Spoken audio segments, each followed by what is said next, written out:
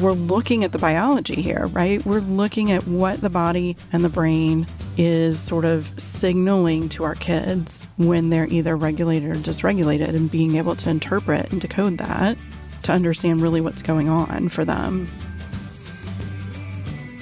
Welcome to the Parenting ADHD podcast, where I share insights and strategies on raising kids with ADHD straight from the trenches.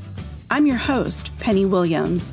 I'm a parenting coach, author, ADHD-aholic, and mindset mama, honored to guide you on the journey of raising your atypical kid. Let's get started.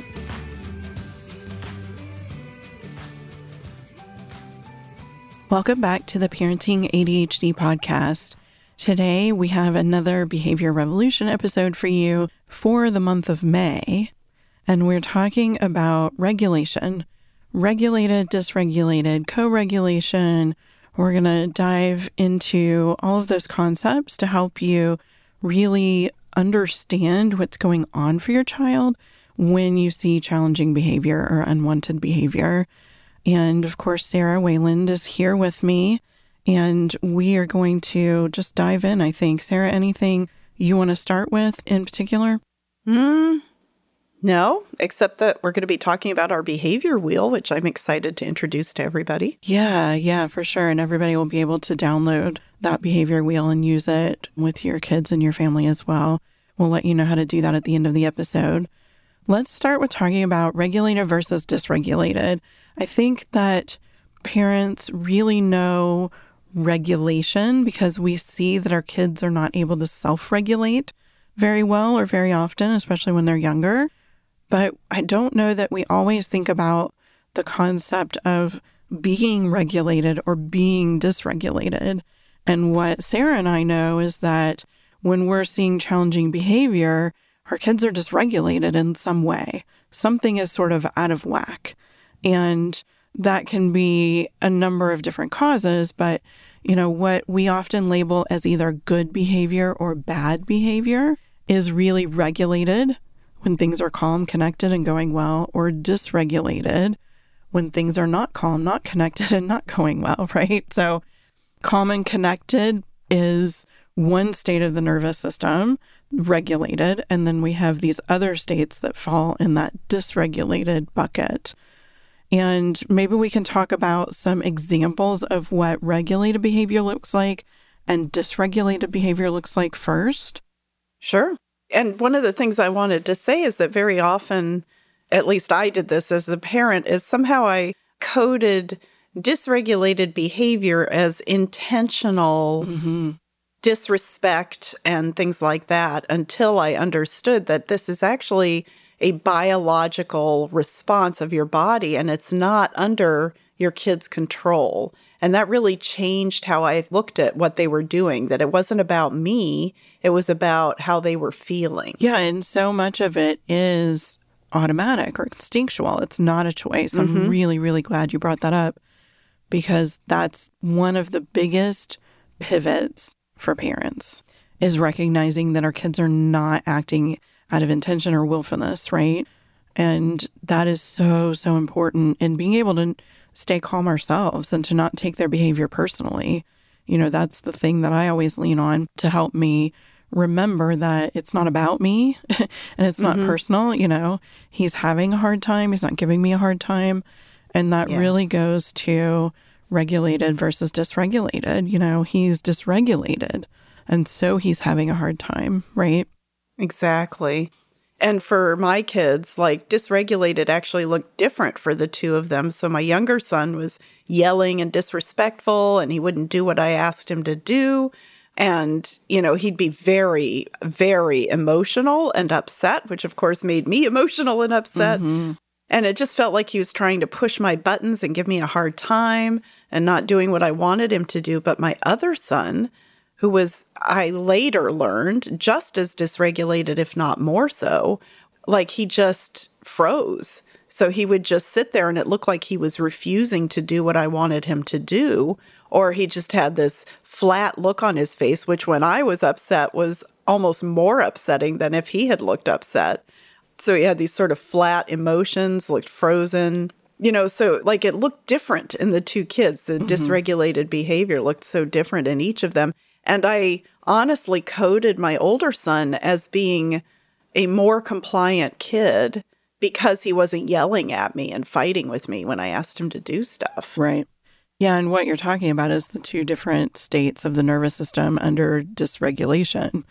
So the one being fight or flight, which would be your younger son, and freeze, which would be your older son. So many times parents and other caregivers and teachers as well, you see a quiet kid and you think things are okay.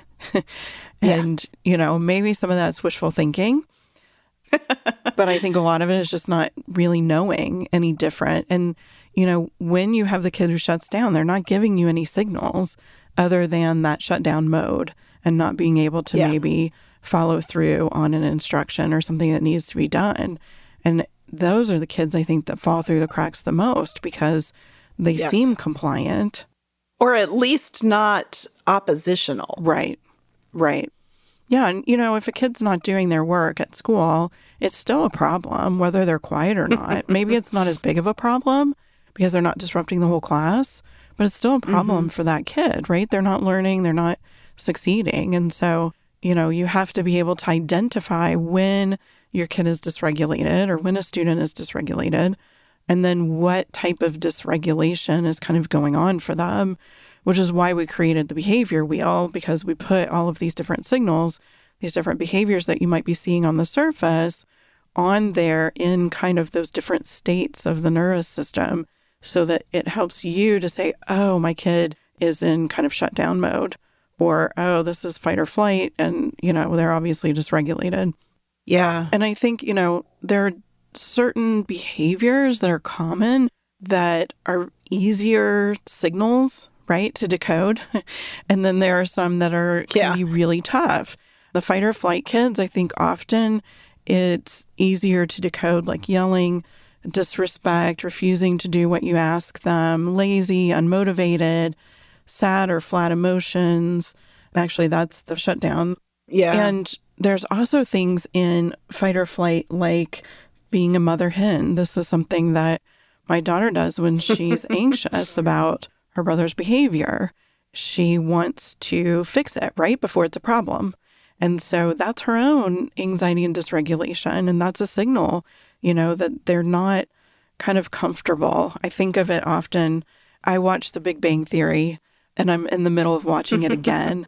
And there is the most wonderful episode about an itchy sweater.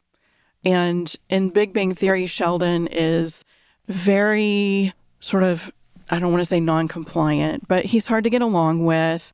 He has certain ways that everything has to be done. He's very rigid. He's not good socially, right? He seems autistic, although they never say that in the entire 9 or 10 seasons. And something was unresolved. And his roommate said, don't freak out about this. It was 10 years ago. It's not a big deal. It was a video that had never gotten returned that they had rented. They found it in a box somewhere. The store wasn't in existence anymore. The owner was deceased. But oh my gosh. He really needed for this thing to have closure. He really needed that movie to go back, right? And his roommate was like, don't freak out about this. It's not that big of a deal. And he was trying to figure out how to explain to him what it felt like to have this unresolved thing. And they had also found this sweater that the roommate's aunt or somebody had knitted for him in college. And they were talking about how totally itchy and intolerable it was to wear.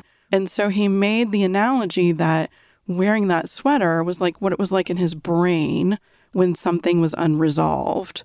And so the roommate had to wear the sweater with nothing under it until he was able to resolve the video issue, which he never did because he finds that, the person is deceased. There's no living relatives. And it goes on. And meanwhile, like his whole skin is coming off. Like it's so bad. He has hives. He's dying in this sweater for days.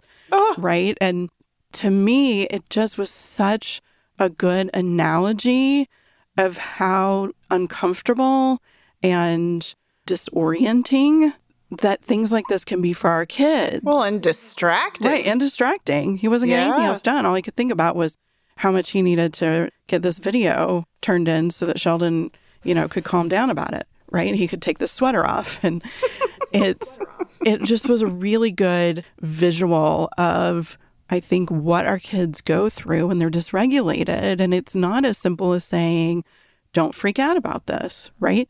Because his brain is going there. He's not choosing to. Yeah. And, another thing is just because it's not a big deal to me doesn't mean it's not a big deal to my kids. So, we can't use our own judgment about what feels like a big deal. Exactly. And, we have to be able to recognize, even when our kids can't necessarily tell us what's going on or how they're feeling.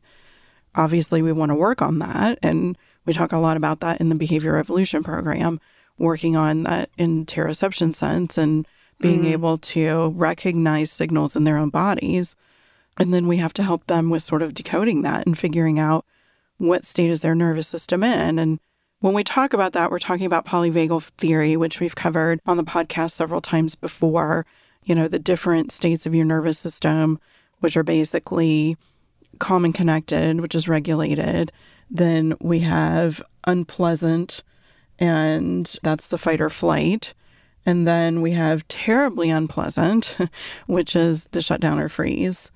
Mm-hmm. And so we're looking at the biology here, right? We're looking at what the body and the brain is sort of signaling to our kids when they're either regulated or dysregulated, and being able to interpret and decode that to understand really what's going on for them. Yeah, I just read something this morning. It was like an ad for some class that Stephen Porges is teaching. And one of the things they were talking about was the fact that this isn't a choice that you make about how to feel about it. It is an automatic response of your nervous system to the threat that it perceives. Mm-hmm. It's not like you're saying, wearing this itchy sweater feels like a life threat to me, so I need to freeze, right? That's not how it goes. It's just your body automatically shifts into freeze, and you have no control over that. All you can do is say, oh, here we are, but don't blame yourself for it, right? Mm-hmm. And I think that this is one of the big mistakes I made as a parent early on, was assuming that this was willful behavior that they could control. Oh, he's out of control, so if he just takes a few deep breaths, then he'll be back. It'll be great, Mm-hmm.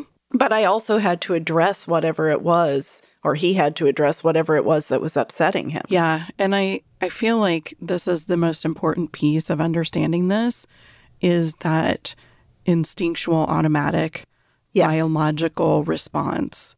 Like, we have to accept and go forward from that knowledge that our kids are not choosing to lash out, to not follow directions, to whatever, because kids do well if they can, which we have all learned from Ross Greene. So then it becomes our job to figure out, one, why can't they do well in this particular situation at this particular moment? And two, how can we help them? And how can we help them help themselves, right? Because the goal is always to remove ourselves from the middle of the equation.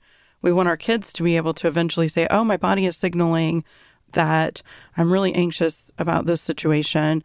And that means that, I should try this strategy that sometimes helps me when I'm feeling this way. That's the ideal end game, right? And so we have to help them learn how to do that themselves by supporting and scaffolding in the middle time between, when they're young and when they're older and able. So we're not saying that our kids are always going to be dysregulated by these things necessarily, or that they're not going to be able to self-regulate. They will learn that. What we're talking about is a process that helps us understand it so we can help them with that process. Yep. Yeah, and I'm curious, Penny, how good do you think you are as an adult at being able to implement those strategies? You've been practicing this for decades, right? And I know I am not, I'm a lot better than I was when I was 20, but I still have moments where I just can't. Yeah. Yeah. That's just being human, right? That's just being human. Nobody's perfect. Nobody's going to be able to self-regulate all the time.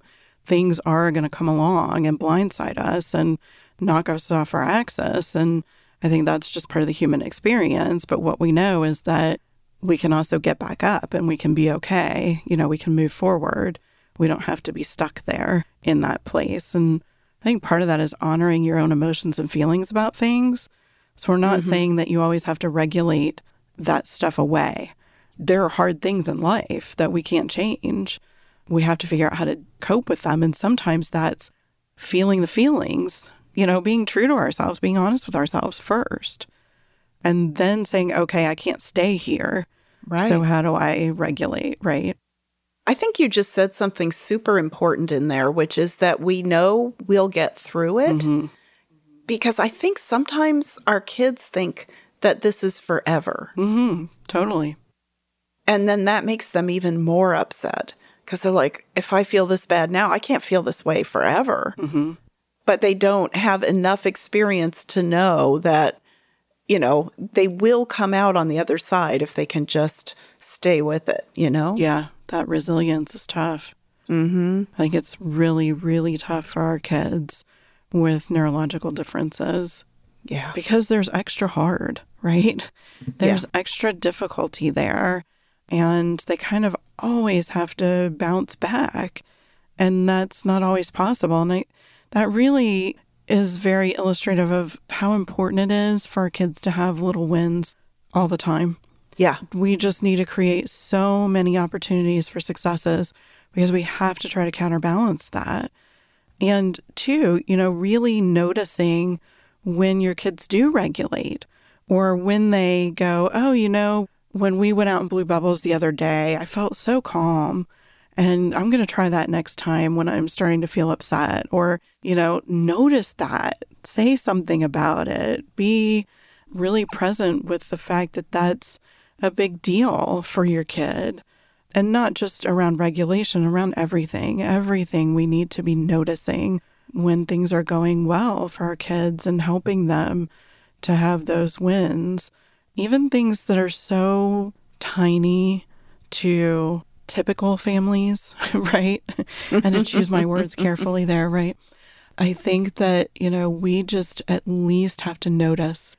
You know, we don't have to throw a party because our kid brought his lunchbox home today. But noticing makes even though them it feel feels good. like. Right. Even though it feels should. like we should have a big old party and invite all the neighbors. But if we notice it, that's enough, right? If we notice with our kid, hey, look, you know, you were able to bring your lunchbox home today. Isn't that awesome? That's something. It just reminded me of it. Yeah, it's huge. It reminded me of a story from when my older son, who lost everything, he literally lost 4 winter coats one year. I just couldn't keep him in winter coats, and they're expensive. Even at the thrift store, they're expensive. And after the 4th coat, I was just beside myself. I was like, I cannot buy you another winter coat. Like, find one of the coats at school. There's 4 coats hanging out there. And a friend of mine on a listserv, I just posted in utter frustration. And she's like, I have 5 kids and they're all adults now. So why don't you just come take some of their coats? Oh my gosh. And I was so grateful to her. Yeah. Yeah, I have the same kid. We went through many winter coats every year. If he didn't lose it, he destroyed it. Chewed through He it. would pick at it and cut it up. He would take the scissors out of his desk and cut the sleeves while he was bored in class. And yeah, I mean, and hoodies. Hoodies was the worst because every day they would never come home. Like so many of them where I would just have to say, I'm sorry, but... And of course, he wanted the hoodie because he's the kid who needs the heavy weight and the tight squeeze. Right. So he wanted to have a hoodie on because that helped him regulate, right? And but he couldn't ever get it from one spot to another successfully. And I used to beg his special education teacher and other people at the school to take him to the Lost and Found and help him because it's too overwhelming. He was never going to go in there and find anything. It was too overwhelming. Yes. Like if you just go in there with him, I bet you could find like 10 things that belong to us. Water bottles. Well, I'm sure many can relate. They're nodding their heads in agreement as they listen right now because that is so typical, right? Indeed. I do want to talk about what it looks like when your kid is regulated. I mean, I think most people know what that means, but, just feeling that calm connection with your child is part of them feeling regulated. And, just things like, acting what we would call respectful, which really just means that they can do what we're asking them to do. They follow directions, they're cooperative, pleasant. Working hard on the things that you're giving them to do, which, that gets to your point about giving them challenges that are hard but doable so that they get this idea of themselves as go-getter, that they can do what they need to do. But cheerful and active and engaged, calm and kind, helpful. Like these are things you can do when you're feeling good about yourself and about the people you're with. Yeah. And confident, confidence and a sense of competence both go in that calm and connected state of the nervous system. And I think that's really important to recognize. If someone is not feeling very confident or capable, they're dysregulated. That's having an impact on them physiologically, not just emotionally. And I think, too, we can't understate the fact that that is the connected zone. Yes. Connection is everything. Connection can take someone from dysregulated to regulated. It can help them stay regulated. Just in our relationships with our kids, we tend to get riled up when they get riled up. But if we could just stay more calm and be open to some genuine connection, we can help them to regulate, which is co-regulation. Right. Yeah, I always say you have to, and I mean, you say it too. If you stay calm, then they can borrow your calm. And that's a phrase I just try to remember is if I can just be calm here, then my son can borrow my calm and calm down himself. And that is the act of re-regulating. But, kids, little babies learn that early on. And our kids, it's harder for them to learn that because their, nervous systems are so sensitive. So it's harder for their nervous systems to calm down. And Dr. Edward Hallowell, calls connection the other vitamin C. He talks about how super important it is for kids and adults with ADHD. And, there's so much science that backs that up, too, the science that we're talking about here. The other thing I wanted to comment on is you just said our kids' nervous systems are so sensitive. And I think that's a really crucial piece of the puzzle that parents and caregivers need to understand. If your child seems dysregulated all the time, it's not because they're kind of wallowing in that. It's because their nervous system is constantly being activated and triggered. Yeah. And so they're living in this sort of hypervigilant state, which is horrible. It is not at all pleasant. I remember Luke's freshman year in high school, he was super hypervigilant. He was so distressed and uncomfortable. He was hiding in the restroom during class. He was begging me to pick him up. He was threatening to leave the school on his own. He was just constantly waiting for all of these horrible things that were painful and uncomfortable to him. And he was experiencing a lot of them throughout the day, right? But then he was also at the point where he was experiencing so much of it that he couldn't get regulated no matter what happened. He was stuck kind of dysregulated because he knew something was going to come soon. There was going to be more. And it was just horrible state to be in. And, you could see it on his body physically. You could hear it in his voice. Like he just was so traumatized. And what we ended up doing was having only part of the day at school and part of the day he was doing school at home because he could not handle that environment and that lack of control. Yeah. And that was a really big piece of it too. And I think that often dysregulates us, all of us, when we don't have any control or we don't know what to expect. We can't control an outcome. That can be really dysregulating. And so he couldn't control when kids were going to be off task. He couldn't control when people were loud. He couldn't control when someone bumped him in the hallway, which to him felt like somebody was trying to hurt him on purpose. Yeah. He always felt like that was intentional. And then he was even more, it was just this perfect storm of dysregulation to a point where he couldn't function. And I think, that's the final piece kind of what we're talking about today, is that when our kids are super dysregulated, their thinking brain now is offline. It's inaccessible. Yes. Now their survival brain or their emotional brain or both have kicked in and taken over. Yep. So then they can't learn. They can't sit still and wait for things to calm down. They can't try to get through an anxious period. They can't connect. They can't process anything you're saying. So there's no rationalizing. I was the great rationalizer as a parent until I learned this. And I never could figure out why it never worked. Not one time did my rationale ever calm my child down. I was like, why? I know I'm making sense. And he was basically hearing Charlie Brown's teacher, right? Wah, wah, wah, because he couldn't process it. I mean, that was one of the most pivotal things in my parenting, was realizing that the thinking brain was inaccessible when the emotional brain was flooded. I was like, oh my gosh, I get my kid now. And now maybe we can figure out what to do, right? And we did. But that's a really, really important piece of it. Oh, yeah. I mean, it's so common. Like, you just see they're upset. And if you know why they're upset, you can come up with an answer. If they could just do it, then they would feel better. But they can't. And I think that's one of the hardest things, is to realize that their nervous system is kind of on its own journey here. Yeah. And you have to let it do what it needs to do so that it can get back to a regulated state. Yeah, and it reminds me again of Dr. Bruce Perry and Oprah Winfrey's book, What Happened to You? Because he does talk about an oversensitized nervous system.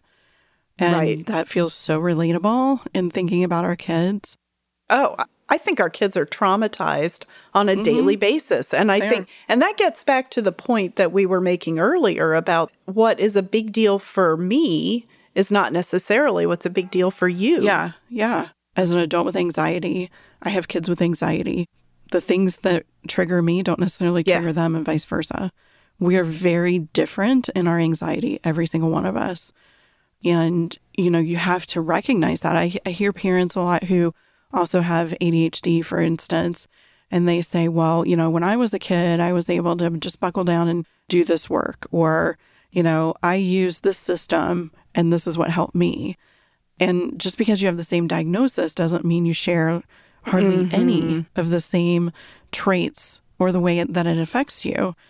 And that comes back to what I talk about a lot, is parenting individuals. We just have to wipe the slate clean and understand who that kid is, that one child, that one individual. What is true for them? What are their likes and dislikes? What are their strengths and weaknesses? What helps them? What doesn't? What triggers their anxiety, their nervous system? Because they're not mini clones of us. They're different people. And that's a really interesting journey to get yourself to, because in our culture, we're kind of taught that they're just miniature reflections of us. The other thing that I love about what you're saying is that, they are not us. They are also not living in the same world that we grew up in. So the world is very different. School is very different. The environment, what you do for fun, everything is so, so different than it was when we were growing up. So trying to compare navigating their world with what it was like to navigate our world is just not fair. Yeah, we have to throw out all of the assumptions. Every time we make assumptions, things go wrong. I mean, just assuming that you know why your kid's upset. And I have. You could completely miss the mark on that, right? Or why your kid's dysregulated. And we all have done that too. There's no perfect parent or perfect answer to that. But the more you know, the better you can do, right? And so that's why we're talking about regulation and dysregulation and co-regulation. And we are offering for everyone to download our behavior wheel. You can get that in the show notes at parentingadhdandautism.com/171 for episode 171. And when you download it, there are some instructions on it as well to use it. But basically, it's a circular representation of the different states of the autonomic nervous system. And it lists different signals that you might see, external or internal signals from your kids, that give you a clue as to what state their nervous system is in. And then that gives you a clue as to what's triggering the behavior, what's causing it, and how to sort of address it and move forward in a way that actually works, rather than punishment or, some sort of punitive consequence. Anything else you want to make sure we talk about, Sarah, before we close? Well, I wanted to say that this is just the first step in a process. So identifying what is going on. Oh, my child is really shut down right now. Or, oh, my child's feeling regulated and calm and connected. That's the first step. But then talking about how to help your child learn to re-regulate, there's a whole lot of things you can do. And, we didn't have time to get to them today, but I know we will in future podcasts. So I think just remembering this is just one small step. Yeah, when we talk about our Behavior Revolution program, this is like half of module 1, I think, and there's 6 modules and a whole lot more. So this is just really starting to sort of peek behind the curtain, I think, if I can make that analogy, and seeing really what's going on underneath for our kids and using that to inform the ways in which we go forward. Yeah. So again, if you would like to download the Behavior Wheel, you can go to the show notes at parentingadhdandautism.com/171. And Sarah and I will be back with you in a month. And I will see everyone on the next episode. Thanks. Thanks for joining me on the Parenting ADHD podcast. If you enjoyed this episode, please subscribe and share. And don't forget to check out my online courses, parent coaching, and mama retreats at parentingadhdandautism.com.